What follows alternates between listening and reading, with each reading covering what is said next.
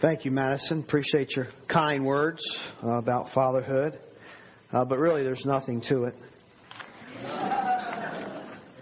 You just get married, you have kids, and you're a father. And that's just what happens, right? Pretty much. Thank you for that time of worship as well. It was a ground-shaking experience right out of the book of Acts. I even saw the screen shaking behind us. The presence of the Lord was so powerful. And the training at Fort Pickett was powerful as well while we were experiencing that. So if you feel the ground shake, interpret it as you will, whether it's the presence of God or the presence of our military training to keep us safe so that we can worship the Lord in this place. Well, happy Father's Day to all you dads and all you soon-to-be dads that I'm sure you have, if you're married, that you're thinking about those kind of things. So this message is for you as well. But I just want to start with a few jokes, just some very pure and innocent humor, though I was tempted to go the other direction. There's some good jokes out there But here's a few things. A little boy opened his family Bible. He was intrigued by its size. It had been sitting on the shelf, and he thought, finally, I'm big enough to tackle this thing. And so he gets it, and he starts to finger through the pages, and he opens it, the very first book, the book of Genesis, and something falls out of the Bible, and it is a big leaf that had been pressed between the pages for many years. And he says, Mom, look what I found in our Bible. And she said, oh, well, what's that, dear? He said, I think it's Adam's underpants.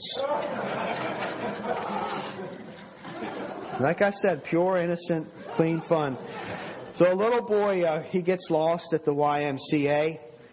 He finds himself in the women's locker room. And when he was spotted in the women's locker room, a burst of shrieks and screams and yells filled the room, with ladies running in, grabbing towels and anything that they could to cover up. And the little boy just watched all this and took it all in amazement. And he just looked at them as they were covering themselves up. And he said, what's the matter with you? Haven't you ever seen a little boy before? Good response. Our text this morning is just one verse aimed by God directly at fathers. And I'm sure it's a verse that many congregations are hearing this morning, because it is Ephesians, verse 6, chapter 6, verse 4. And you'll hear this again probably in about a year. Either from me or from John. John is teaching through Ephesians, and he's at warp speed. He's in chapter 5, and probably about this time next year, he'll be in chapter 6, verse 4. But this chapter from the Apostle Paul says, Fathers, do not provoke your children to anger, but bring them up in the discipline and instruction of the Lord. Words written under the inspiration of the Holy Spirit by the Apostle Paul. So this is a message directly from God, a word to dads. And I would say Christian dads, because it's enveloped in a Christian worldview and a Christian heart. I find it from the very beginning ironic that they are written by the Apostle Paul, because as far as we know, the Apostle Paul was not a father and did not have any children. And so he wrote these words under the inspiration of the Holy Spirit. But he didn't have that kind of experience unless he babysat the other apostles' kids. We know the other apostles had families. So he never changed a diaper, never got spit up on, never had to stay up with maybe a colicky baby and lose sleep under those situations.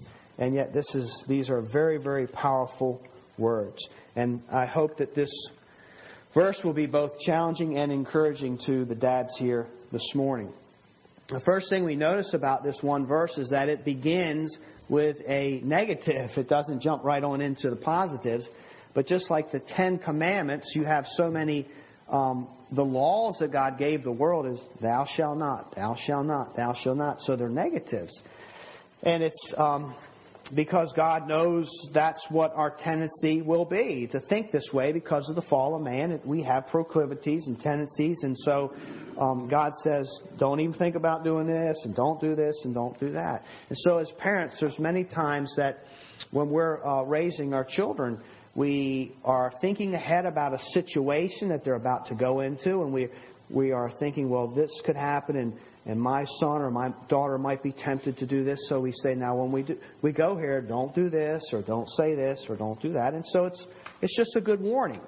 And this is a warning to fathers of something that they shall not do, a temptation that we may face in our fatherhood. Speaking about a temptation to possibly say something, it reminds me of a little joke by Jerry Clower about the Ledbetters. Little Clovis Ledbetter, his neighbors just gave birth, and they had a baby. Unfortunately, this dear baby was born without any ears. And when the mother came home with her new baby, she invited the Ledbetter family over to see her newborn. And before they left the house, the father sat down with Clovis and he said, now, listen, there's something I have to tell you. This little baby doesn't have any ears, and I don't want you to even say anything about it. Don't even use the word ear in your sentences. Don't speak it. You need to be understanding here and be sensitive. And he says, I've got it, Dad. And so they went over to see this little baby, and there's Clovis. This thing keeps wanting to come off my ear. And so he goes up to the crib, and he just leans over and stares at that little baby for it seemed like a long time. It was just a few seconds, and he says, wow, what a beautiful baby. The mother says, well, thank you, Clovis. That's very, very kind of you to say. Well, look at him, Clovis says. He has beautiful little feet, beautiful little hands, and a cute little nose, and really big, beautiful eyes. She said, well, thank you. And he said, can he see okay? And she said, well, yes, he can see just fine. We're very blessed. And the doctor said he has perfect vision. Clovis said, well, that's a good thing, because if he needed glasses, he'd be in trouble.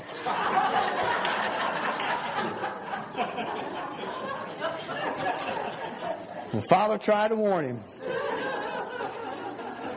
So what is it? What's a temptation? What's something that fathers might fall into that God wants to warn us about when it comes to fatherhood? Well, that thing that we need to avoid and be proactive in avoiding is point number one, what I'll call buttons, which I'll explain, but it has to do with provoking our children to anger. Specifically zeroes this one area of life out. Do not provoke your children to anger. And the word there for anger, if you follow the root word all the way back, it was used in ancient and classical Greek, and it was the word used to explain the wrath of a god and their mythical gods. And so it can be an intense kind of anger here. And it's very sobering, I think, when we read this verse, that it is possible for fathers, and of course any parent, but it's possible for fathers to parent in such a way that one of the things that they are actually accomplishing is that they are pushing their children to the edge or the verge of becoming an angry, resentful person, someone that is carrying pain and hurt around. And God wants us to avoid that. And it's not saying that we know from Scripture that dads aren't responsible for the behavior of anger. We, as individuals, are responsible for our own choices, but he's saying it's very possible, if we're not careful, that we can just push our kids right to that very edge. Now, it's their decision, and it's on them if they jump over and turn it into a spiteful, evil kind of anger. But there's this potential that dads have to do that. It doesn't say that dads should never be the cause of their children's anger, because that's just not realistic. And I have made my children upset many times for the wrong reasons, but many times for the right reasons. And that is, sometimes if we really love someone, we're going to have to tell them hard things that's going to make them angry. We're not going to be able to just make them happy all the time, because it's not good for them. It's not healthy for them. And so sometimes our dads may be the cause of anger by saying no for a right reason or a good reason.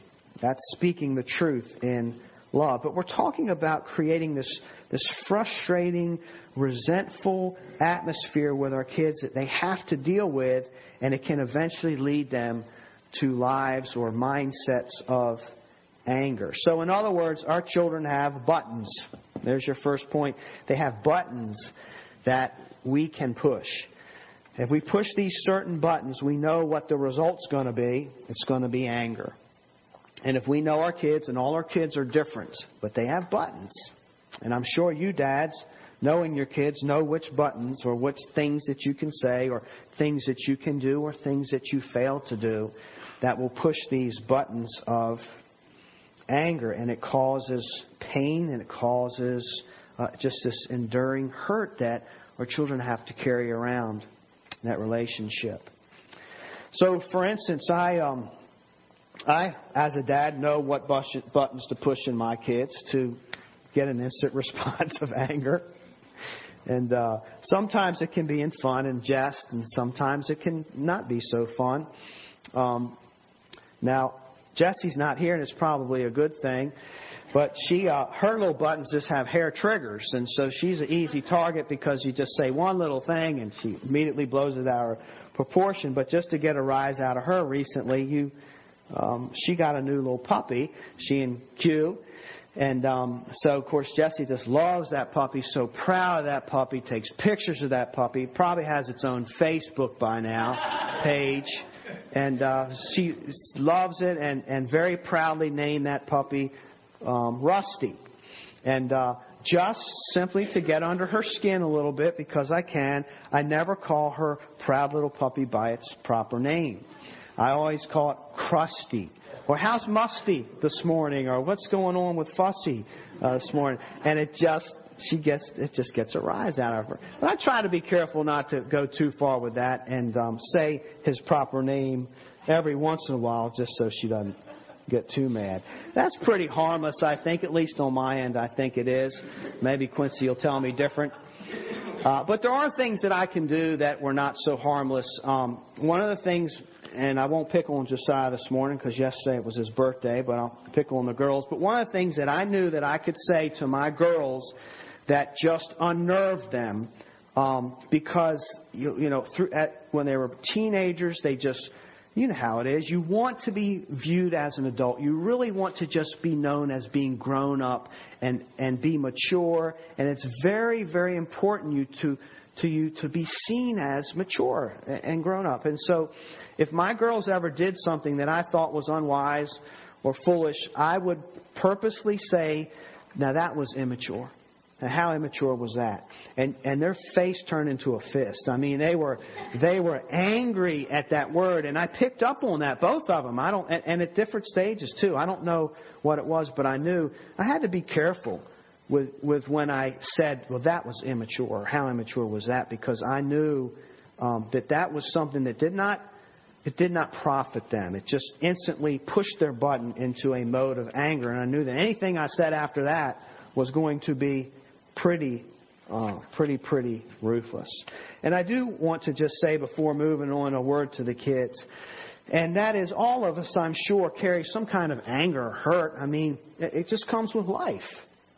Maybe our moms or our dads didn't do this, and a lot of people, it's a big thing now to talk about father hunger, but also father hurt, just pains that we carry around. And I just want to say that there is a remedy to that, and it's called forgiveness. And it's something that our world doesn't really understand very well, but it's forgiveness. We can release and let go the anger, any pain that we're carrying around from our childhood, from failure in parenting, whatever shape or form. It's called forgiveness. So we want to be mindful of that. There are three, people break it up in different ways, but there are three different things that we can do with our anger. We can deny it, we can hide it or stifle it, or we can express it. If we deny it, well, we're just saying this isn't really happening. That doesn't hurt me. That leads to problems somewhere down the road. That's not a good way to handle our anger. Or, of course, if we stifle it or hide it, that just leads to problems down the road. That's not a good way to handle our anger. If we express it, that's a step in the right direction. But ultimately, we need to go to the root cause and forgive and not hold that bitterness and that hurt and that pain in. That is in our control.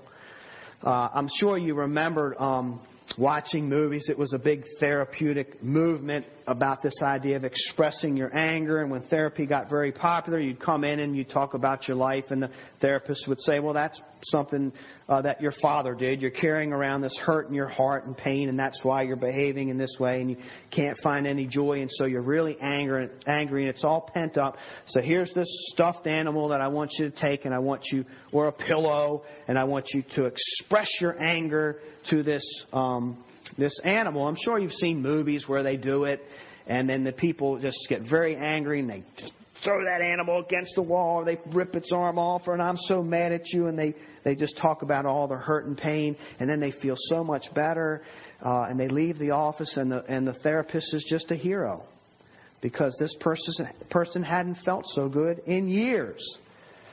And the problem with that is that it's right to express our anger if we express it in the wrong way. That's a step in the right direction, but it doesn't solve the problem. It never got to the root of it. And they think, oh, everything's good now. No, it's not. You better take stock in stuffed animals or pillows, because the anger issues are still there. And the way that Scripture gives us to deal with these, it's forgiveness based on the cross of Christ. It's the gospel. We really can be released from these things if we are willing to do the hard work of trusting in God in these ways. That's how we find the healing. That's how we get whole through Christ. And so even as kids or adults, if we have hurts in these areas, forgiveness. I just want to quickly cite this case study, and I got pulled away or sidetracked when I was thinking about this topic and looking at all this research that had been done with forgiveness and children. And of course we know there's so much brokenness in our world today and in our homes today. But I do want to just follow this one little case study as quickly as I can, because it makes a very powerful point. And this is a Christian counseling center that shares this with us. An empirical guide for resolving anger and restoring hope. Sean, a 7-year-old, became increasingly angry and rebellious with his mother after his father left the family. He regularly lost his temper, refused to listen to his mother, and provoked his sisters. He also became much more defiant and narcissistic and demanded that his mother buy him new toys several times weekly. In the sessions with his mother and sister, Sean admitted, I am really mad at Dad. He doesn't care about us, and all he ever does is watch TV anyway.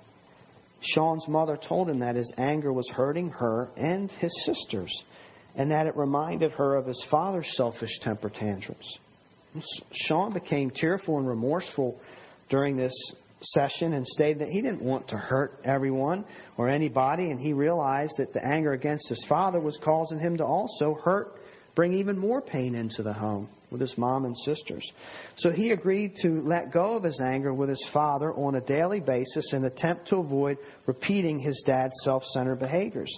This intervention motivated Sean, and when he slipped back into the oppositional, defiant behavior, his mother would remind him and continue to remind him to turn these things over to the Lord. Give this pain and give this hurt to God and forgive your father. And over the course of several months, the work of daily thinking that he wanted to understand and try to forgive his father helped Sean gain more control over his angry feelings and behaviors. And so they chronicled this. And this one simple act of being counseled and being taught, even as a young kid, to forgive, and what forgiveness is what brought wholeness into this family.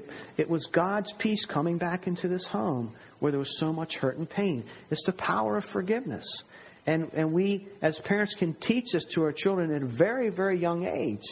And they're going to need that in their lives. It goes on to talk about other things. The dad didn't want to come to counseling, and so this young boy had to continue to walk in that forgiveness. But this father provoked his child. But what exactly was it that pushed this child's button? It is probably the most predominant thing that causes anger in our kids as fathers, and it's disengagement. His accusation was, he was home, but he wasn't really home. All he did was watch TV. He wasn't really being a father. And it's just a reminder of the importance of the power and the role that we have as dads by just being a biblical father. What the peace and security that we bring into our child's life. And our kids need certain things from us by God's design. There are certain things that they can only get from mom, and there are certain things that kids can only get from dad. And those things are physical attention. They need dad's physical attention to feel safe and secure. They don't need dad's firm hands just in the discipline mode, but they also need to know dad's strength in the protective mode and the tenderness as well. Our kids need physical attention from us, but they also need verbal attention. They need dad's touch, and they need dad's words. And they're wired that way. So when we give them that, we're just blessing them and creating a safe place for them in this world. But when we withhold those things that they come into the world needing, then this anger can build up, and they don't even always know why they're angry. But it's just there, and they begin to take it out on other things. So it's common for this process of forgiveness to work. The study went on to say that one of the worst things that parents can do for their kids in these kind of situations is to make excuses for them.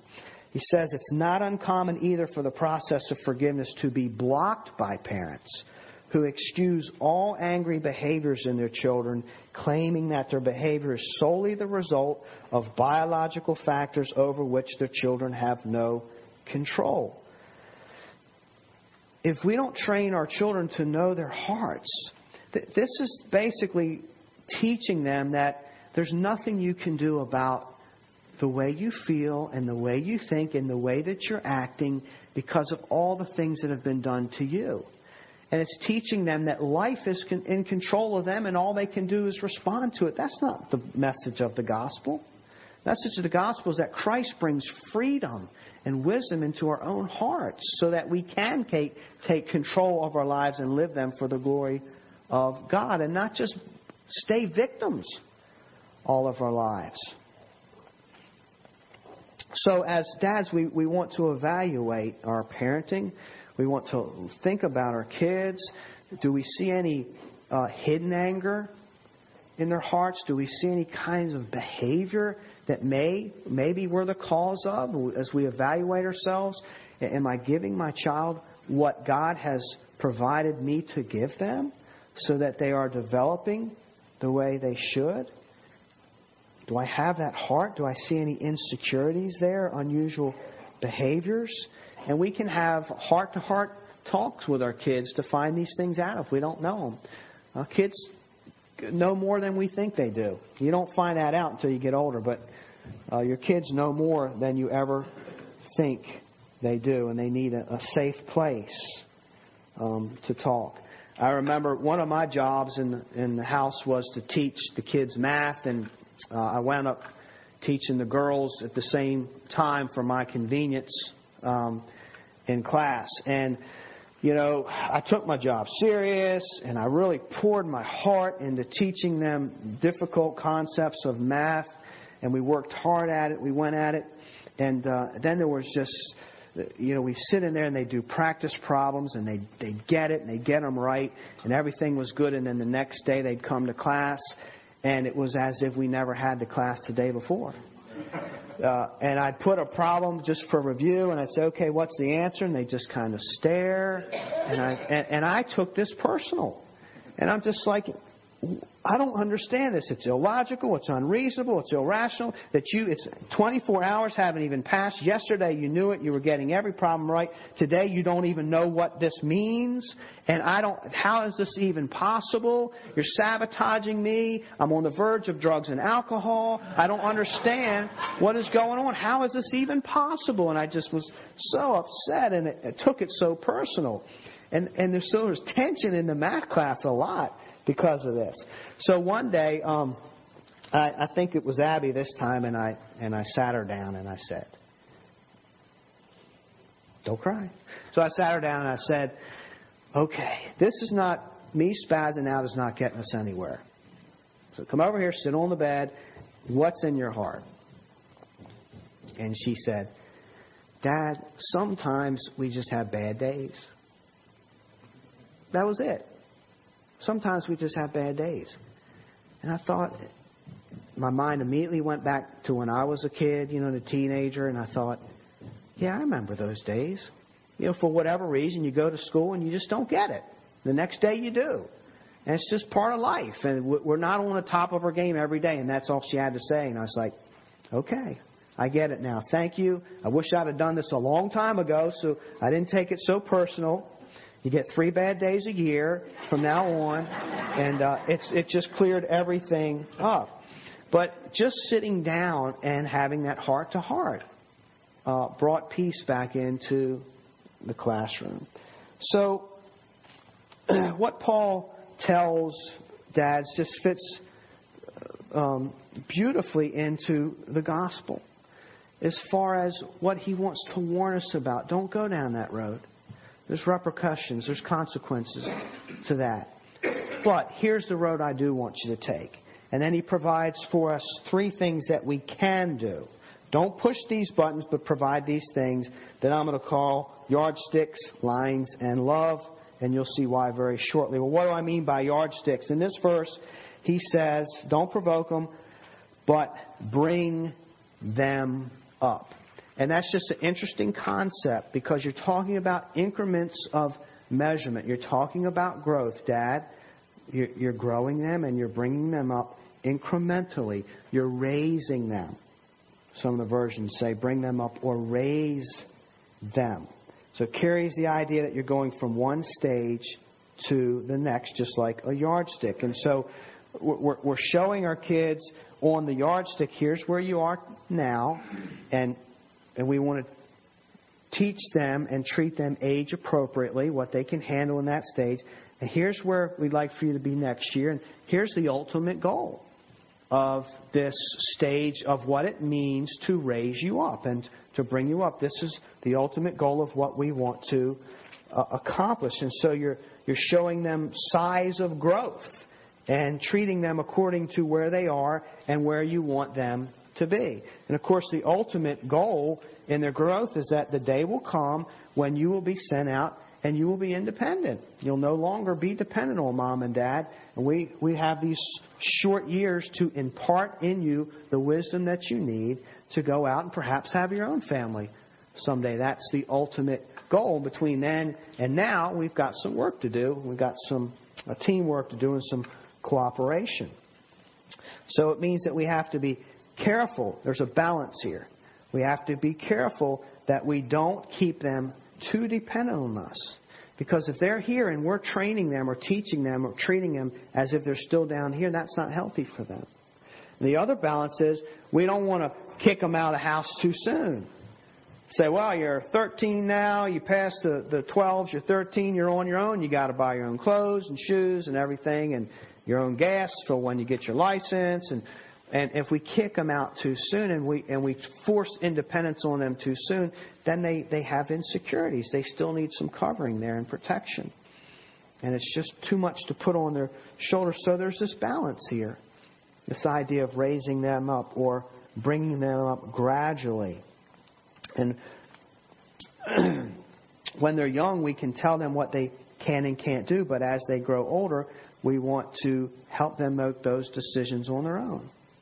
Give them opportunities. Now, what would you do? Last year I told you what you could and couldn't do. This year, what are you going to do in homeschool softball? Or what are you going to do at VBS this year? How have you grown and what decisions will you make on your own? And so we can impart these things so that they can choose right and wrong. And this requires something that I think that our Christian community, evangelicals and conservative Christian communities, don't do so well at. And this means that we have to allow them to fail. And we don't like our children to fail because it makes us look bad as good Christian parents. But how many times did we fail growing up? And God uses in this broken world failures to teach us very powerful lessons. We never outgrow it. We're still failing even as adults. And God is teaching us valuable lessons. Now, hopefully, the failure will be, within the confines and the safety of the home. It's not a huge disaster, but we need to give a little rope and let them fail so they'll learn and to grow.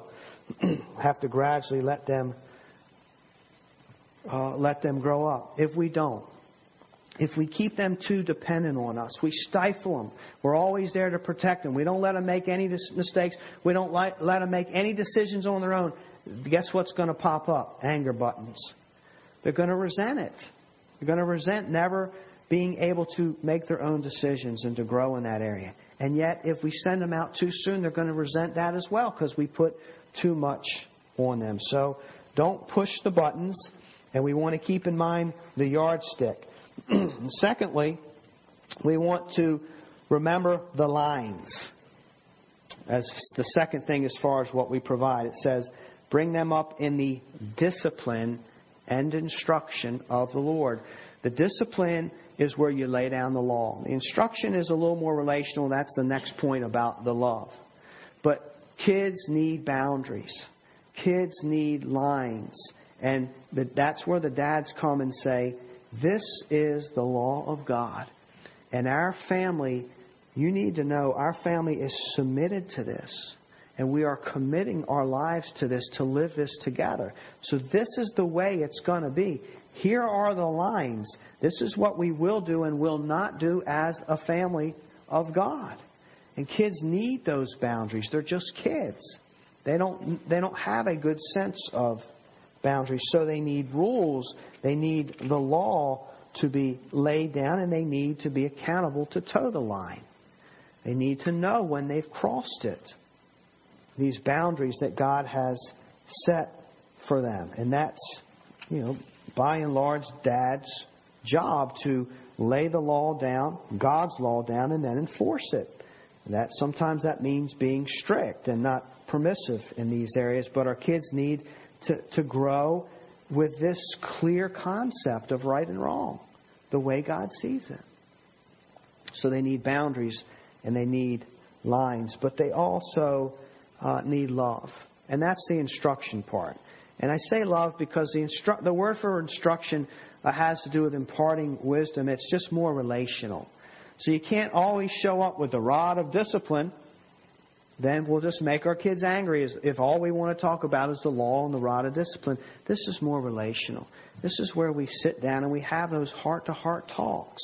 What's in your heart? And this is in my heart. And you affirm your love, but you are purposing to impart the law of God and the wisdom of God in it. These are the teaching moments, the teaching opportunities where we want to reach their hearts because we want them to know God.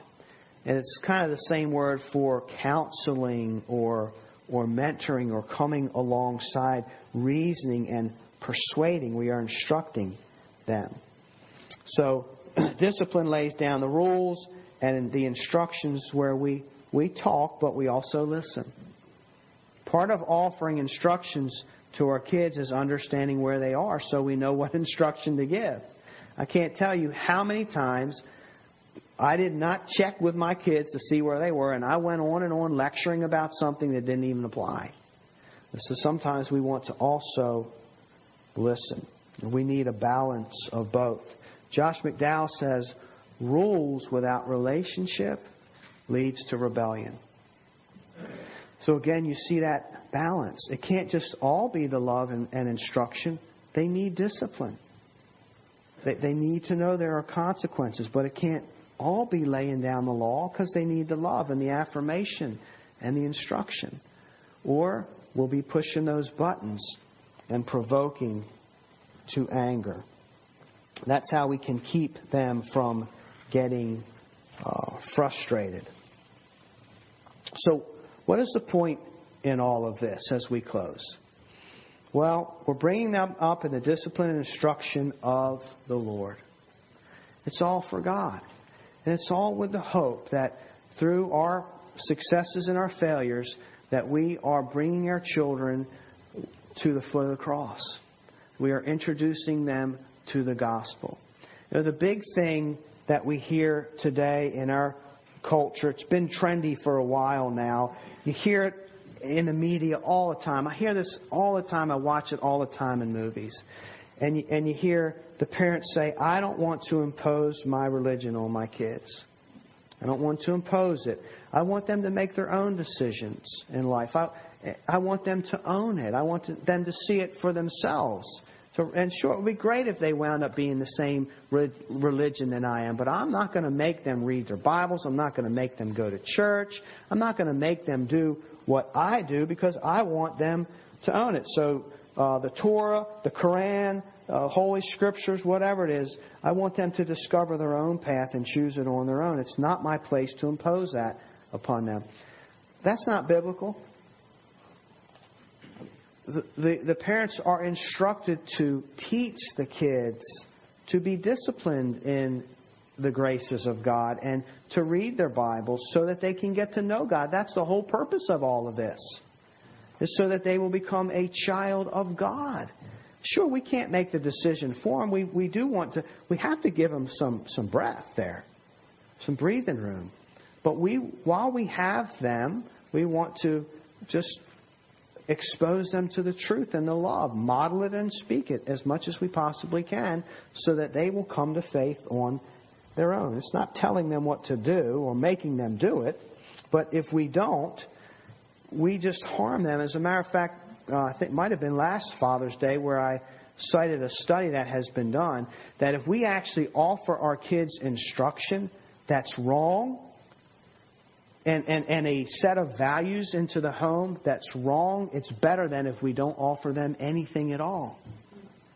They are more stable than if we didn't offer them anything at all, because that's how badly kids need boundaries. That's how badly they need truths. They need the wisdom of their parents to be passed down. The worst thing we can do, as modern as it is to just say, well, go out and discover whatever gods you want to discover, whatever Lord you want to live for, or no Lord at all. Just go out and do that, because I don't want to impose any of my life's experiences into yours.